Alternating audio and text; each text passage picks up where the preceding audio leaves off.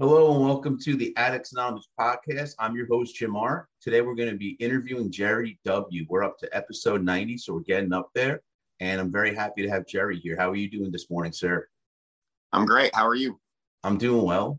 So let's dive in, get this started. Tell me about your childhood. Oh, it wasn't great. that was quick. Ooh, wasn't great. It wasn't Tell us great. a little more about it. Start when you were young. Okay. My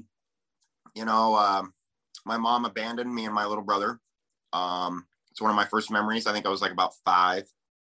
We were alone for 3 or 4 days. And finally, one of the neighbors came and was like, what's going on? Basically, I was like, I don't know where my mom is. And the state took custody of us. So then I bounced around foster care a little bit, and that wasn't great, but luckily I have a lot of family who are very loving, and they took me and my brother in. Eventually my dad my brother's dad got his shit together and took custody of him. But who took you in? They never really. You said family took you in. Who took you in? Was there anyone specific? Yeah, my aunt and uncle. They're great. They're in my lives. They're actually some really decent people. They loved me when nobody else would. They loved me when they didn't have to. They opened their home to me, and it was pretty incredible of them, and I'm very thankful for that. That's great. So you said your brother's dad eventually got his shit together and took him? Yep. So my brother, he's an audio engineer in Seattle. He's doing well. His dad, stepped up and did the right thing and raised him all the way through as a single dad. But I was kind of the middle child with a family that I kind of felt like they weren't mine. And so I had like this chip on my shoulder for a long time. And, I rebelled. I, smoked cigarettes as a child. I stole pot from my parents. Just things that led to a life of drugs and crime. Eventually they were pushed to the limit and they had to kick me out of their house. I brought the police there way too many times at 12, 11. So, they finally sent me to my grandparents, and my grandparents owned a restaurant, so they were never home, and it allowed me basically carte blanche, so I could do whatever I wanted. They had enough. They would just throw money at me. They're like, here's, $100, go to the arcade, and I would buy drugs. And, eventually that led me to spending time with my mother again. And that was just bad news bears. She was into meth, and she had no problem giving her 13-year-old son meth. So, we were doing meth together kind of, and it just, snowballed into like this just disrespect for life and disrespect for people.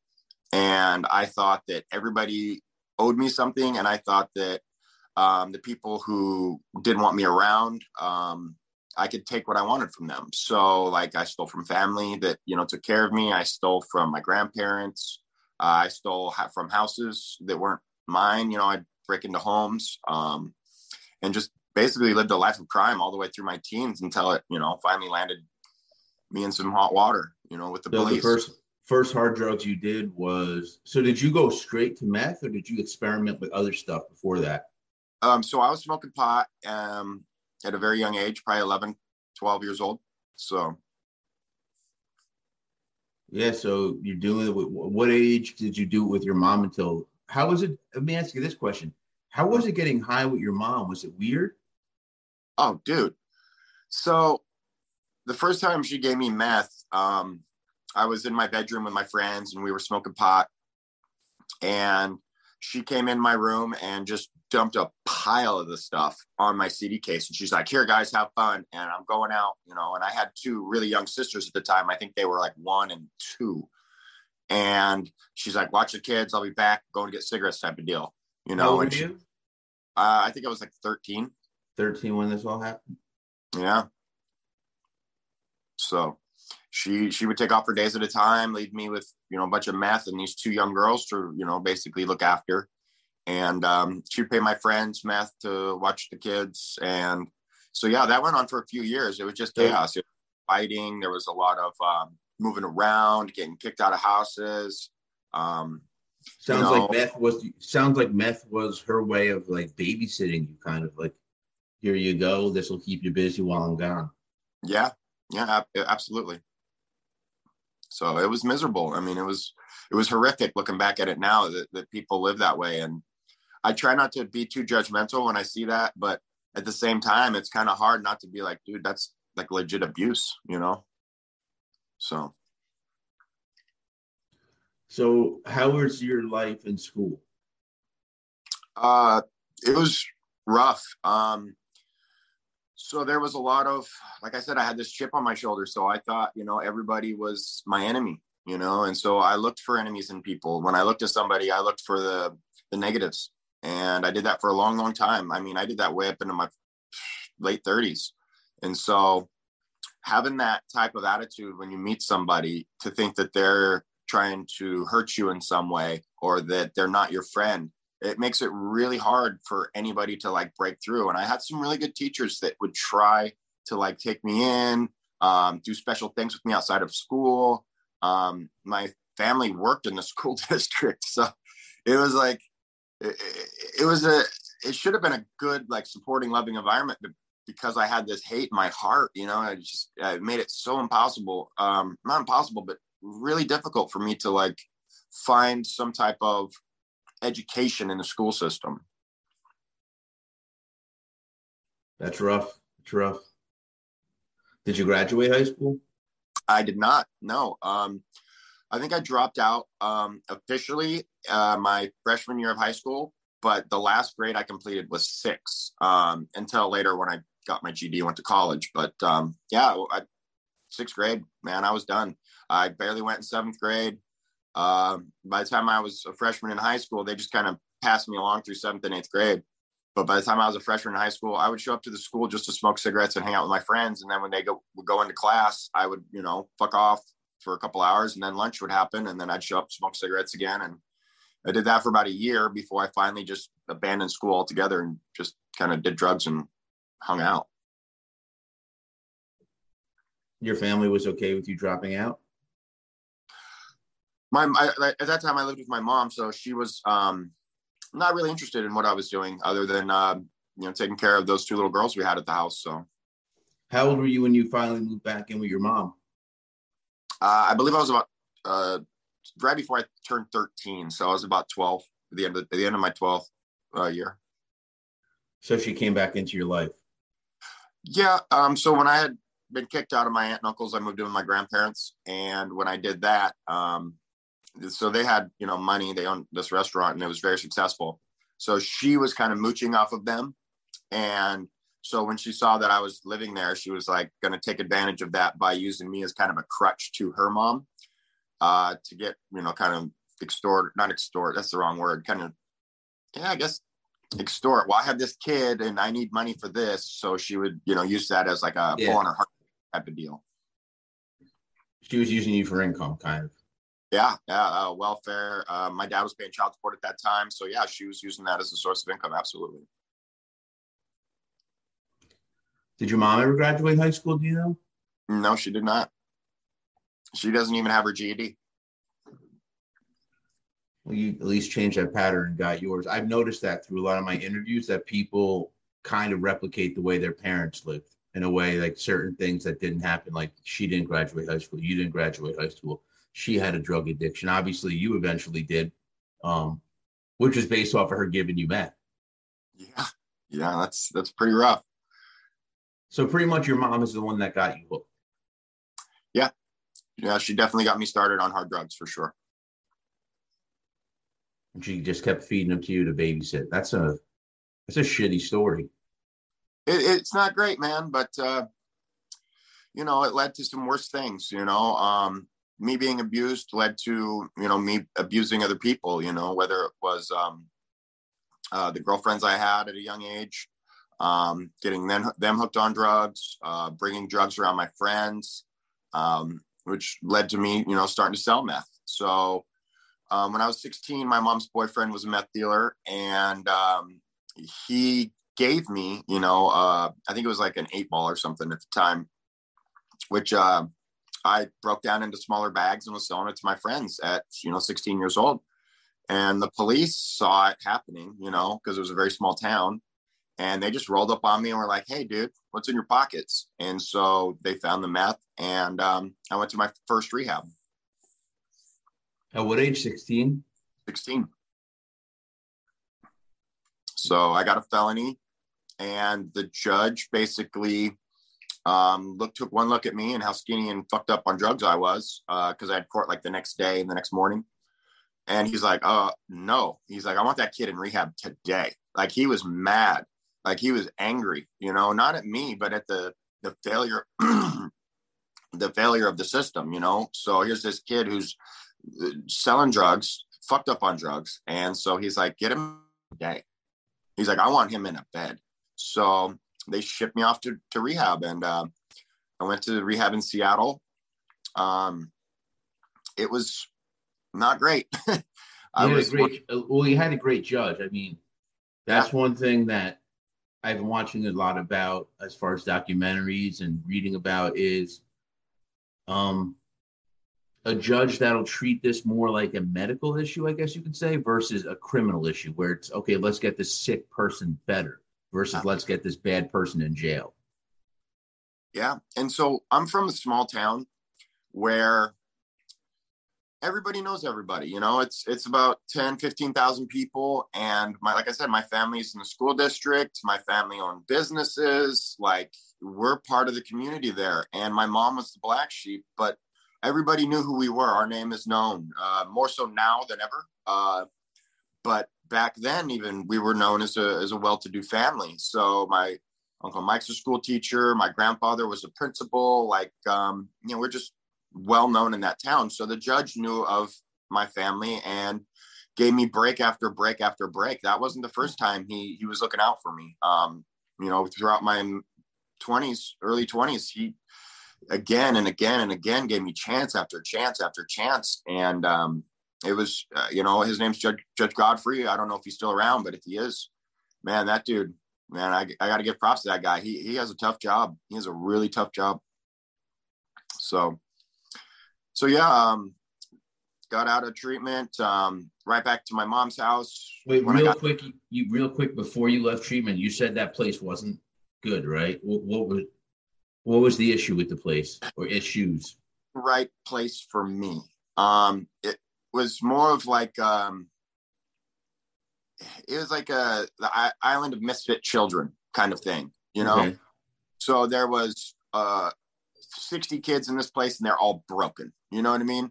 Gang members, drug addicts, kids who are none of us want to be there. We're all forced to be there, kind of thing. Does that make sense? Yeah. Most don't have good homes. I think maybe 2 or 3 kids actually had parents in their lives who are, well-to-dos. This place was, it was bad. It was violent. It was people breaking out, getting cigarettes and pot, and it was a lot. It was chaos, from the small town I'm from to Seattle drug treatment. It was a shell shock. It was something I wasn't used to seeing. Where are you from originally? Aberdeen, Washington. Okay. Isn't that where Kurt Cobain grew up, right? Yeah, it is. A well-known addict.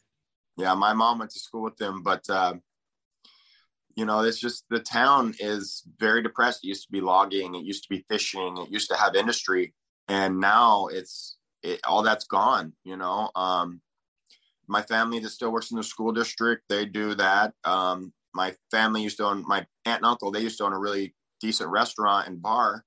They now have to work for the prison and the medical system because, the bar scene just died and got filled with, drugs and the people who used to stop in for their, happy hour drinks from the mills in the area, those mills are gone. So they don't stop in there no more, so their business died. It's a shame. It is. So yeah, I left treatment, right back to my mom's house, more dope. Basically, so your mom had no concern for the fact that you just got out of treatment. My mom has no concern for anything or anyone. I don't believe that she gives a lot of thought about tomorrow, let alone next week. So her her whole life is immediate, instant gratification. So that's how she kind of lives her life. She has some mental illness. And I just, today she's not in my life and she won't be ever again. So, yeah. So kind of just milled around from house to house for a while, skirted the system, got off probation. And at 18, I was arrested for the first time with a gun. I was selling drugs again. And got arrested with a gun, doing that gangster stuff. And they put me in jail. Same judge. He's like, I don't like teenagers having pistols. And I was like, okay, and he's like, I'm not going to send you to prison. But he goes, you're going to do some time in my county jail. And I'm like, all right. So I sat in county jail for a couple of days. And I get a call over the speaker, and they were like, they never do that. And so they're like, you have to call this number. So I call this number, and my girlfriend at the time tells me she's pregnant. So 18 years old, I'm a drug addict with a felony, and I have a baby on the way. And so I did the opposite of what I should have done, which was I got out. My family helped me out with a job as a painter. That lasted about a month before I got high again. And I was off and running, getting high, with the pregnant girlfriend who's working a job, trying to make things family-like, I got out, she had her own place. So I lived with her and basically just did drugs until she kicked me out, she had the baby, and I was kicked out and living on my own, just doing drugs, and ended up back in jail. So back in jail again, same judge. He's like, dude, you're like a bad penny. You're just always going to turn up. He's like, here's what I'm going to do. He's like, I'm going to let you out too. He goes, but I have a feeling you'll be back. So he let me out. I ended up stealing a car and got in trouble for that car. So now I'm doing basically a year in the county jail. He didn't want to send me to prison. He said, I still believe in you. I still believe you have hope. I don't think you're going to turn it around today. He said, but maybe after a year in jail, you'll figure it out. So he gave me a year in the county. I got out of county jail, and I was 21 at this time. So I didn't know what to do. I met some people in jail who wanted to turn their lives around. And I kind of was seeing like a pattern of the same people in the jail, because I've been twice now. And a guy gave me a phone number for a job in Alaska. So I called the number as soon as I got out. And the lady was like, oh, yeah, I know him. Yeah, come on down. You can pass a piss test. We'll send you to Alaska. So I go to Seattle, pass the piss test. They send me to a boat in Dutch Harbor, Alaska. And I don't know if you've ever seen that show, Deadliest Catch. I believe I have Okay. a long time ago. I don't remember it, though, to tell you the truth. So it's one of the most dangerous jobs there are. They're on crab boats. I was on a dragnet boat, but it's in the Bering Sea, man. It's nasty. So we're out there fishing, and I'm seasick, and I don't really like fish that much. And I didn't really like being around a bunch of guys on a boat. So yeah. I finished the contract, made a couple, $15,000, came home, and I still hadn't addressed any of my drug issues. I thought, I just won't use drugs. I'll be fine. And that would work today, because I've changed so much about myself and how I think.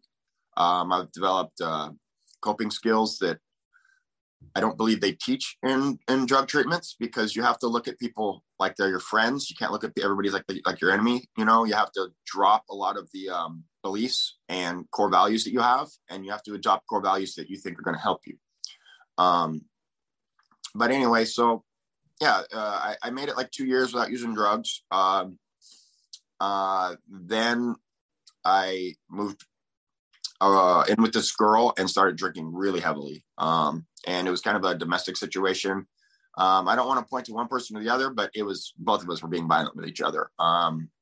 It was pretty bad, slamming doors. She had a young child. My daughter was visiting on weekends. So it was like putting a Band-Aid on a bullet wound, you know. I wasn't using drugs, but I was still, a hate-filled person.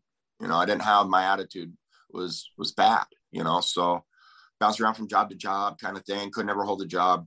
And then broke up with her, met somebody else, got married. She was out of a toxic relationship, got her kid taken away. She was just a mess, and I wasn't much better. So I ended up getting hurt at work, and they introduced me to Oxycontin.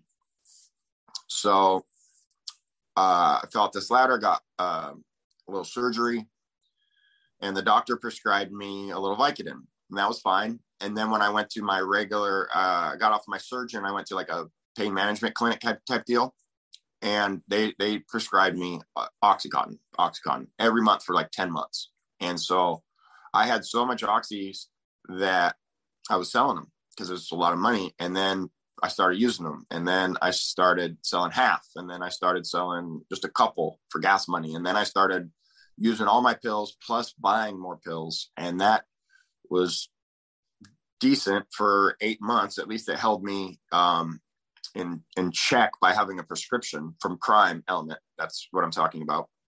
So I wasn't committing crimes in order to support my habit. I was getting them from a doctor. This part of the story is very, very common. I've heard this from many people. Like, they're like, oh yeah, that's how I started using heroin. You go see a doctor for an ailment, they overprescribe you medication, and then you're hooked on opiates. And that is not one bitch you ever want to fuck with. Like, she's nasty. Like, she doesn't give two fucks about you, and you have to have her, like, it is like not a want, not a need. It is a necessity. It's like water. You have to have it. You cannot survive without it. So that started, and that was the beginning of 7 years of just hell for me. When you started heroin, were you still selling pills for income? How did you support your habit? So no, one day I went to see my doctor, and they just cold turkeyed me. They go, here's 10 Vicodin, good luck. Like, you're done. Like, it's been 10 months. Your arm should be healed. So I'm like, okay. So then I kept buying pills, but they're so expensive. I had to do something else. So somebody that was very close to me introduced me to heroin. And my wife at the time fought it. She's like, we're not doing that shit. Pills is one thing. But, I convinced her that it was the right move. And so we started using heroin. And immediately I resorted back to what I did when I was a teenager and in my early 20s, which was selling to support my habit.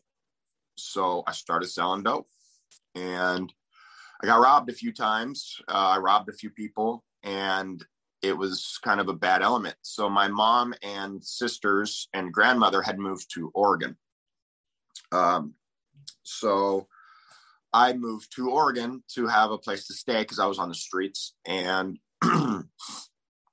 when I got here, I immediately got introduced to people using heroin, like within a couple of days. Wait, so before you did that, were you living homeless on the streets for a while? Yeah, I was kind of surfing like couches, staying with girls for a place, doing a little housework here and there, and being their boyfriend for a place to stay kind of deal. So yeah. Yeah. So then I started selling dope, man. And in Oregon, it's not as violent as like Washington was. It's kind of a more laid back vibe here. So I was able to be really successful at it because I have a demeanor that is like stoic. People don't really fuck with me. They take one look at me. I'm a big guy, tattoos. They see somebody who they don't want a problem with, so I was easily able to manipulate the people here and the people I surrounded myself with into thinking that I was some big Billy badass from, Washington that wasn't to be fucked with. So I sold dope here and got semi-successful at it. I was a low mid-level dealer. So I sold to other dealers and a lot of users, but I managed to, buy cars. I managed to support myself with an apartment. I bought nice clothes. I had no problems throwing money around at the casinos, things like that. And I did that for like 4 years. Just kind of, eked through life that way. It wasn't much of a life to live when you're scared in your house. You can't leave because the police, anytime you leave the house, the police are watching you and you're being followed. And it's not paranoia when, it's happening. This was legit happening. All the detectives knew who I was. They would knock on my doors. Sometimes people would overdose in like the parking lot where I lived. And they would be like, dude, what the fuck? Like, we've got a dead body out here. I'm like, I don't know him. Like, get a warrant, fucking slam the door in their face. And so I would get pulled over and detained by the task force units, like the street crimes people. And they were like, can we search your car? I'm like, no, get a warrant. And they would just hold me for hours. And they'd be like, all right, you can go, just trying to like, hey man, slow the fuck down. Like, you're doing too much. Like, we know. And this went on for a while, about 4 years. And then I got raided. So they finally got themselves a warrant. Somebody, did a buy on me and turned me in, and they came in the house. Well, the way Oregon is with drug crimes back then, basically I was out before they were done searching my house. I was booked into the jail and released before they were done searching my house. So I had to like wait outside while the police are, going through my shit. And they finish, and I don't even slow down a bit. I just call my dealer, boom, get another couple ounces or whatever, and start selling again. This goes on for a few more months while I've got pending charges. I go on the run, and they finally pick me up, put me in jail. And after 30 days, there's so many people in the jails, they release me again. I wish they never would have released me, because I just kicked heroin for the first time ever, for long enough. And methadone, I was on a methadone program. I kind of washed over that. So I'll back up a little bit. So my wife had gotten pregnant with some twin boys, and eventually she was like 7 months along, they died. So she was in the methadone program because of that. They put her on methadone, and when the boys died, I got on the methadone program. Now, the methadone program, in my opinion, is one of the worst programs there are. They call it crime reduction treatment, because if you're high on methadone, you're not committing crimes to get your heroin, which makes sense in theory. But all you're doing is prolonging the inevitable. In my experience in the methadone program, which was a little over 2 years, everybody in that program is basically just surviving day to day. So they still have to have their bitch. They still have to go get, their methadone every day. And it's not helpful to somebody who's afraid every day that they're not going to have their methadone.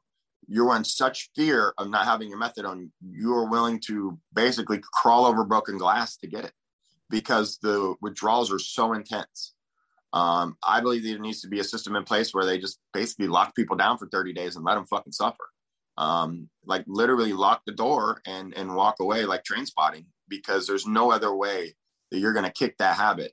Methadone success rate, I think, is less than 1%. Like, those people aren't getting better. I mean, if you had a business that you only had a rating on Google of 1%, you would fail. You wouldn't succeed. But yet, for some reason, these treatment programs are continually funded by the government, and they have very, very low success rates. I mean, I think the best success rate, even like Passages of Malibu and all that's like 4 or 5%.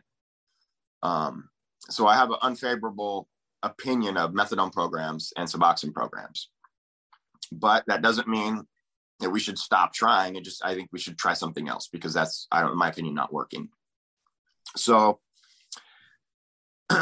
fast forward again. So I'm on the run, and I end up getting arrested and let back out. When they let me back out after these 30 days, I had the opportunity to get better, but 30 days wasn't enough for me. I call my guy, get some heroin, start selling again, call my favorite dealers. They come over. I'm like, hey, I know you ain't got no money. I've been away. Here, boom, boom, boom. I put these people on front and send them out to sell my shit. About a week later, my door gets kicked in again. And these police officers aren't doing a regular search. They're mad. They're fucking hot as hornets coming in my house this time. Throw everybody on the ground, ripping the house apart, being kind of aggressive, kicking my dogs. I'm like, hey, fucking don't kick my dogs or whatever. One of the officers who I knew very well, Sean Bennett, you know, I didn't like him then. I thought he was kind of a dick. I'd met him many, many times. He says, you know, Alex is fucking dead. I said, Alex isn't dead. I just talked to her. He goes, no, Alex Baczynski, motherfucker. And I didn't know who that was. I'd never met him. Apparently Alex had shot dope for his first time, and overdosed and died. And his girlfriend found him in the bathroom, and that's the end of his story. I didn't know him. I didn't know who he was. I never met him. He was a little bit younger than me. So you didn't sell him the heroin? No, I did not. One of my dealers did. Gotcha. So one of my dealers sold him the heroin, and they basically ran me through the ringer of a Lynn bias. It's a negligent homicide with a Lynn bias enhancement. It's a federal crime, and it holds a 20-year sentence. And if you have prior deliveries like I do, it holds a life sentence.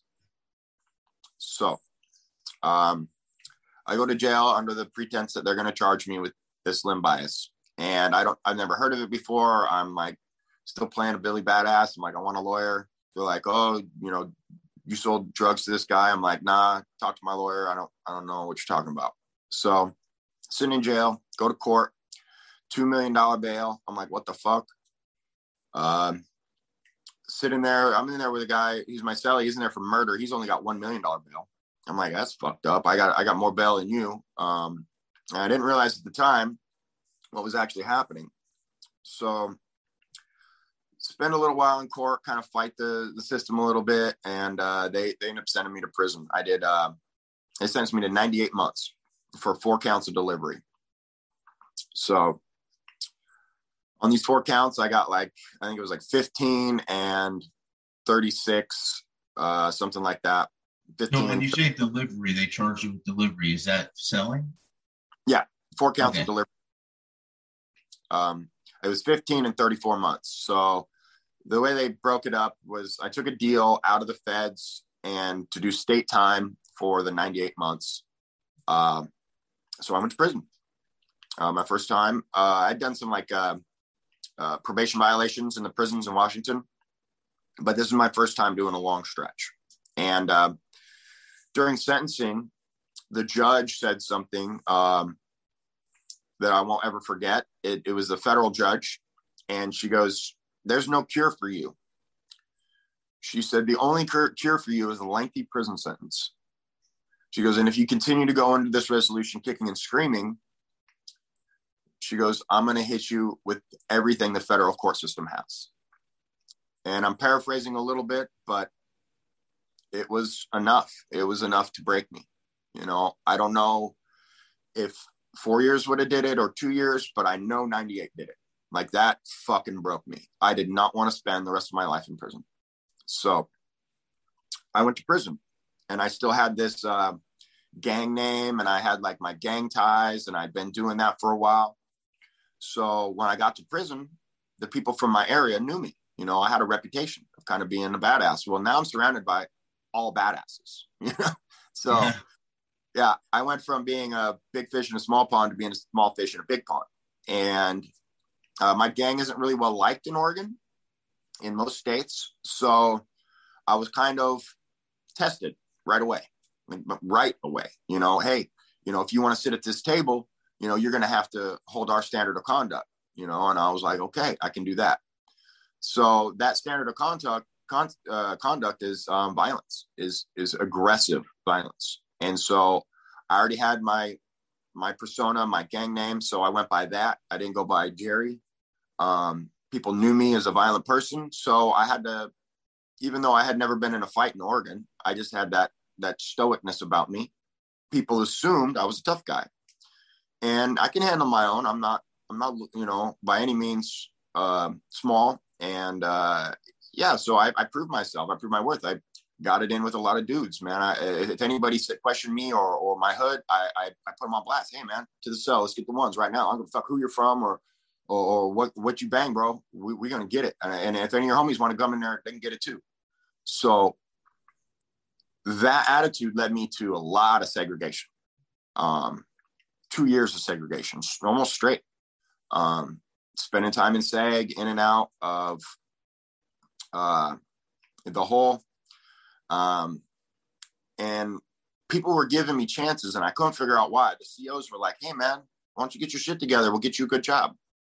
So after 2 years in seg, that kind of broke me again. And I was like, fuck, man, I've only got, 6 years left. Either I can spend my time in this hole reading books, which I like reading books. I probably read 1,000 books, but I also like the idea of having a life outside of prison. So I'm in love with the idea of being a normie, the white picket fence, the wife, the dogs, that kind of life. I wanted that. We have this delusion in our head as children, watching all these Disney movies that's the way things are going to go, that we're going to be, construction workers and have a wife who cooks with the, apron on and come home and kiss her and have, dinner with the family around the table. We have that idea of life.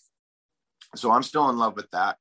And I decide the only way to get there is to do some type of programming that they have available at the prison. So I get out of the hole and I go to like a dropout unit for gang members.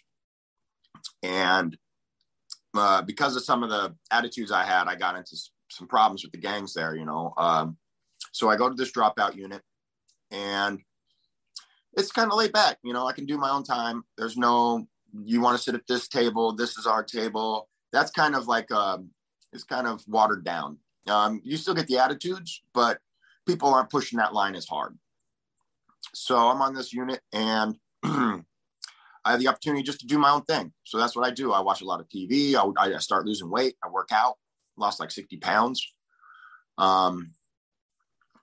And a job opportunity presented itself for me to go and do some construction. And I have a little bit of experience. So I do this construction job and they tell me after this job's over, it's a really hard job. You guys can have any job in the prison you want. So being an inmate, you have to like manipulate a little bit, but you can't cross the line too far with the COs because they'll see through that bullshit. They're not dummies, but you have to be able to manipulate your way through and navigate like the certain jobs in order to get the better opportunities. So I wanted a job in laundry because that allowed me basically free reign of the prison. You can walk around, nobody questions you. They move you to honor housing.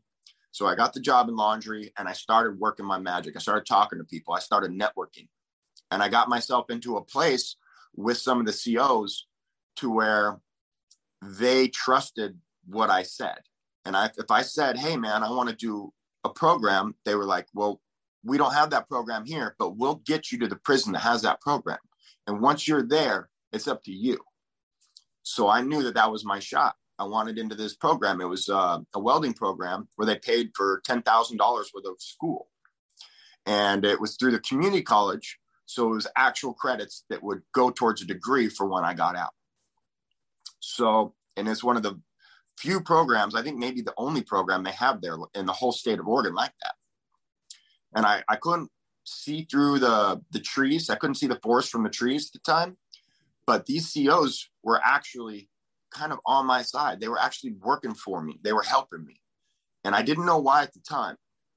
But I just knew that I had like an outlet, like almost I don't want to say a friend, but definitely a resource. So they shoot me out to a minimum prison.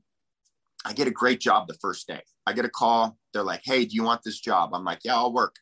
So I get to drive like a little electric truck around the prison. I got free reign. I get to, kind of hang out in this area. It's like a shop, fixing chainsaws and shining boots and stuff like that. And then it's right next to the welding shop. So I'm over there hanging out all the time. And I just so happen to have a couple of homies. Two of my homies from my hood are in this program. So I'm like, look, man, advocate for me. They're like, we'll do what we can, but it's all on you. So then I talked to my boss. I was like, hey, can you get me in this program? She's like, I'll put in a word for you. So it turns out I apply, I get the program, and I just kill it, man. I go in there and I take to welding like a duck to water, man. I just start laying beads, laying dimes. I just liked it. It's engaging. You get to tinker with, electricity and metal. It's just a good job. So I'm doing the program.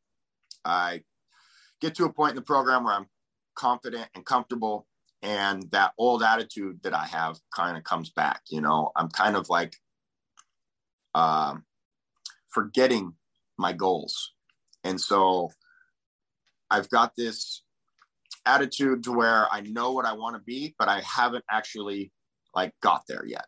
I know the type of person I want to be. I know the type of love I want to give. But in prison, you're surrounded by assholes, right? So I'm still kind of have that chip on my shoulder, but at least I've made a lot of inner growth to where I know and I can see the light.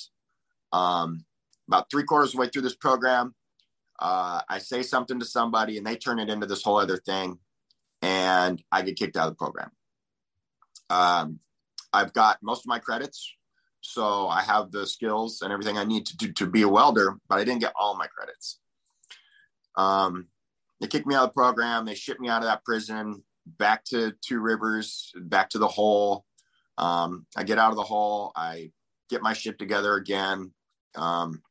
Eventually I get shipped to minimum again, and I get shipped to a prison, like a camp where there's no fence, none of that. Non-violent drug offender. So at this prison, I walk in, it just smells like cigarettes. Everybody's smoking cigarettes. Excuse me. And there's a lot of free time. So I end up getting myself in trouble with tobacco. I get shipped back to a maximum facility, and I finish my time there. So this is where it gets real. So I'm like a week from the gate. I've got, a month from the gate. I've got my money saved. I saved like $3,000. I'm ready to go. And the fires happened in Oregon.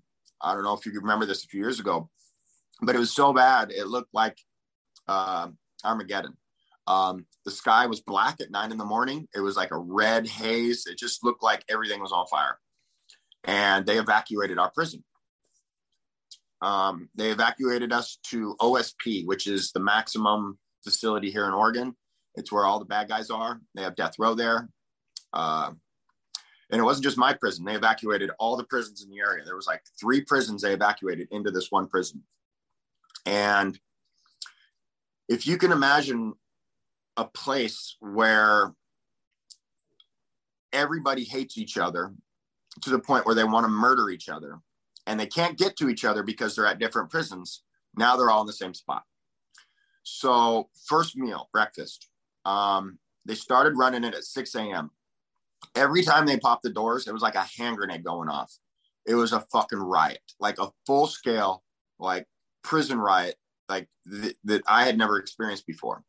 And it took till 6 o'clock for them to pop our doors. And now they put me in a cell with a gang member from Mexican gang, Southside. And he told me, he goes, hey, homie, he goes, when they pop these doors, he goes, we're going to go out there and get these guys. So pack up all my stuff. I'm like, all right, man, I'll pack your shit up. So they pop our doors. He runs down the tier and he gets through the crash gate, but his 2 homies behind him didn't get through the crash gate. So they jump off. What's the crash gate? So when they have like a riot like that, they have a gate at the end of the tier. So they have like these doors and everybody comes out and walks down the tier, right? And they have a crash gate at the end to where if something's going on, the police officer can shut the crash gate, right? So nobody else gets out. Well, the 2 guys that didn't get through jumped off the rail down to this. We were on the second tier. They jumped down to the first tier. And so there were some guys down there sleeping on the floor, and they had knives and they were cutting this dude's face off, basically. I mean, without sugarcoating it. I was watching my cellie and his friends cut this guy's face off. And so that happens at breakfast, and breakfast, like I said, didn't even get served till 6, because every time they open one tier, it's something. There's these guys killing these guys, or these guys stabbing those dudes, or these guys fighting, and it just took forever for them to clean it all up. So this went on for like 3 days. And all this violence, just craziness. One of the times I was walking to the chow hall during these 3 days, I see a name on a badge, and it said Baczynski. Now, I got my head on a swivel. This is a fucking riot. Like, I need to know what's going on, because I have problems with these dudes too. Now, they see me in the chow hall. They're like, look, man, we got bigger fish to fry. I'm like, I bet you do. So I didn't have nothing to worry about, but it didn't mean I was on any less edge. Like, it's like you just have to be on point. You got to know your surroundings. You got to be self-aware at all times.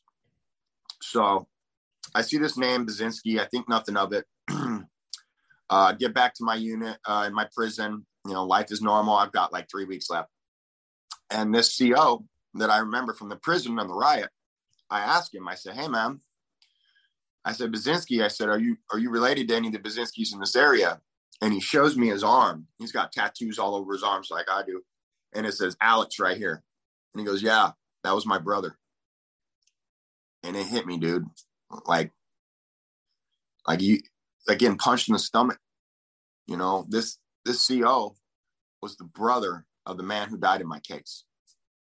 And I'm standing there on this side of the bars, and he's on the other side of the bars, and we're toe to toe, man to man, and it's just dead silent. And I look up at him, I said, I never knew your brother. And he goes, I know you didn't.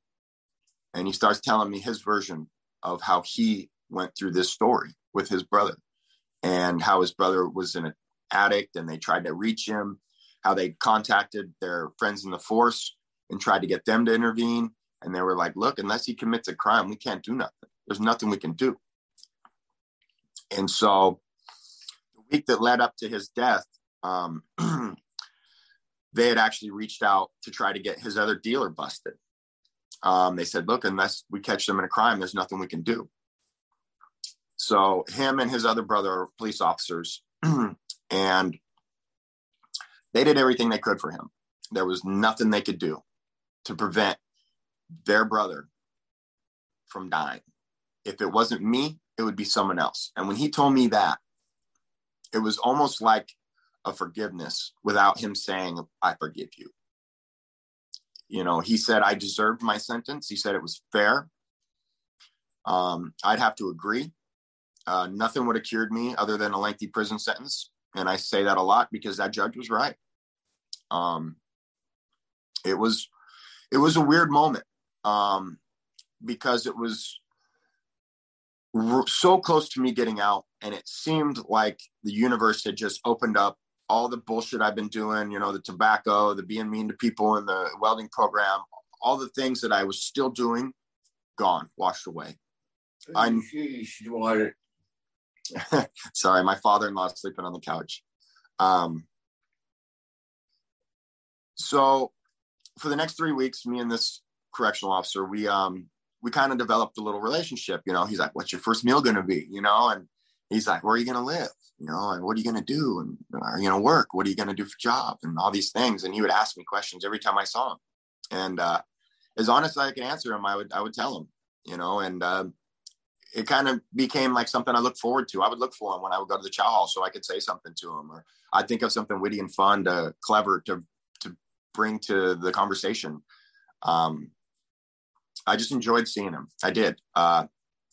We became, I guess close. We bonded a little, and it's pretty rare for something like that to happen in our situation, because it's like the cat and the mouse. The cat and the mouse aren't friends. It's just not the way it goes. And it just so happened that him and I developed a little bit of camaraderie. I know he enjoyed talking with me as well, and he still sends me a message every now and again. So then I paroled, and it was a mess. It was wild. It was fucking wild. So I paroled in my mom's house. I didn't have nowhere else to go. And my mom was sober for those 2 weeks that I was living with her, and then she wasn't. And so as soon as she got high, I'd met a girlfriend, and she was pretty close with me, and I looked at her, and my mom was in the apartment, and she was high, and I was like, I can't do this. I was like, I fucking can't do this anymore. I was like, this is going to ruin me. I was like, can I live with you? And she's like, yeah. And I was like, all right, I'm going to fucking pack my shit. And I packed my shit in one load. I had like a box of a couple of things.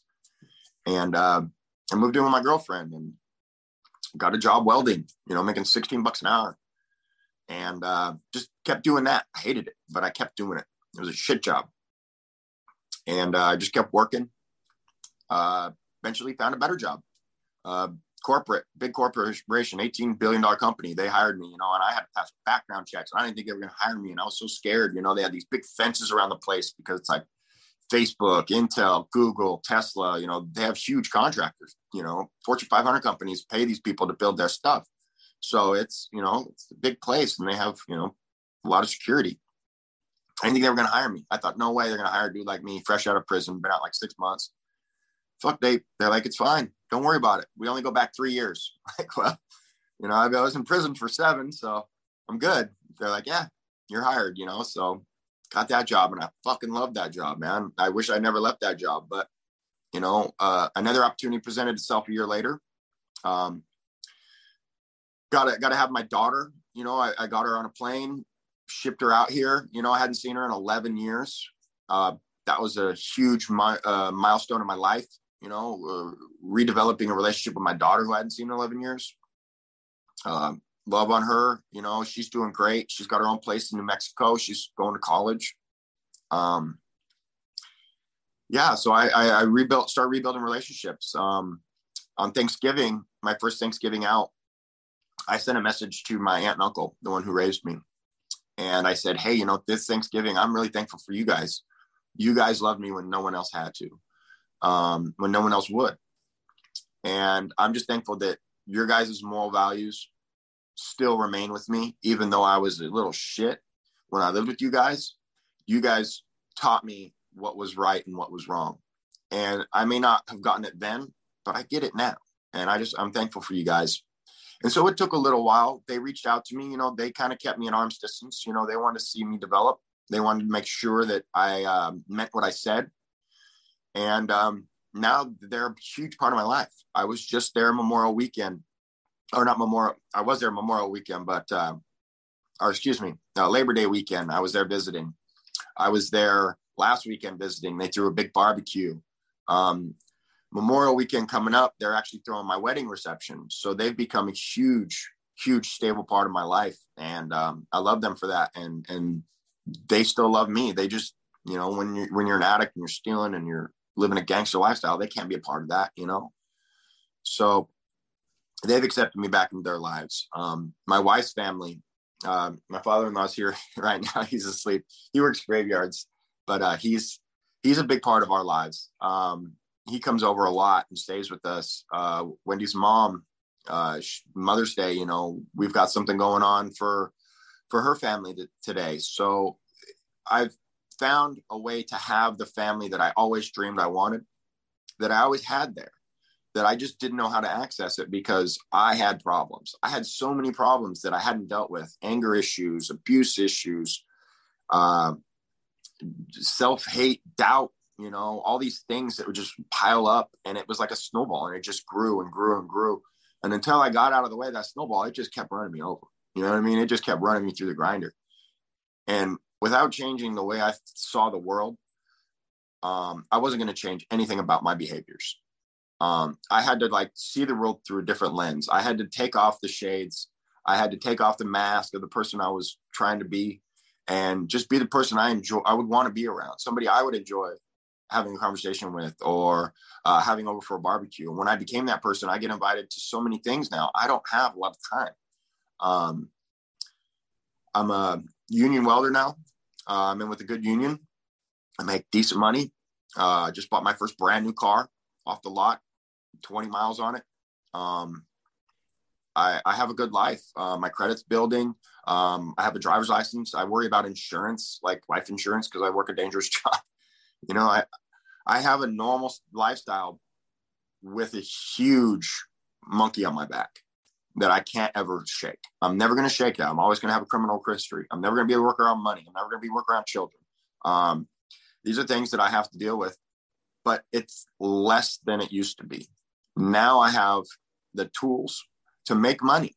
Or before prison, I had no skills. I had nothing to help me through and navigate. All I had was, my hand. I could be a laborer. I could shovel dirt, basically.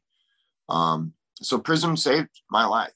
And in a sense, it saved a lot of other people's lives too, because I'm no longer distributing poison to the people, if that makes sense. Because that's how I look at it now. It's poison. It's making people sick. It's killing people. And, many people lost their lives over the course of my dealings. But one in particular has to stick out because that's the one I went to prison for. And looking back on it now, all those COs knew exactly who my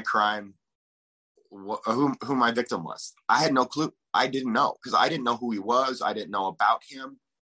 And I think I got looked out for maybe a little more in that sense, because they wanted to see me succeed. They didn't want me to be a failure. They didn't want me out there doing the same thing to their kids or their brothers. And so I think maybe I got a little bit of slack on certain things. And I think maybe they were harder on me for certain things.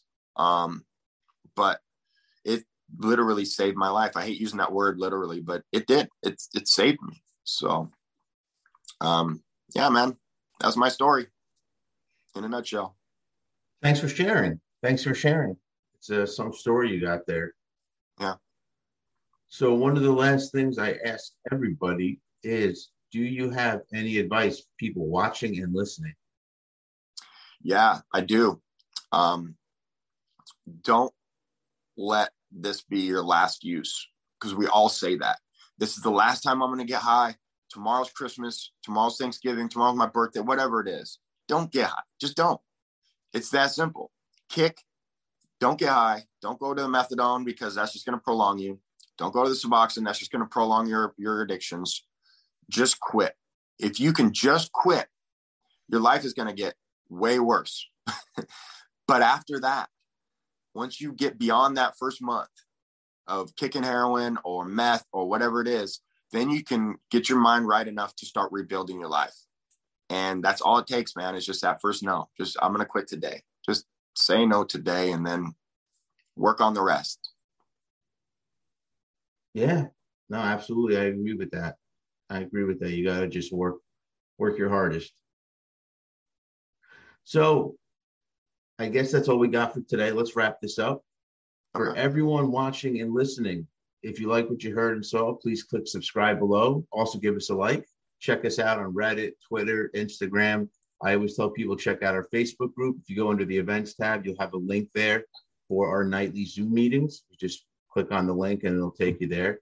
And that's all I have for today. So until next time.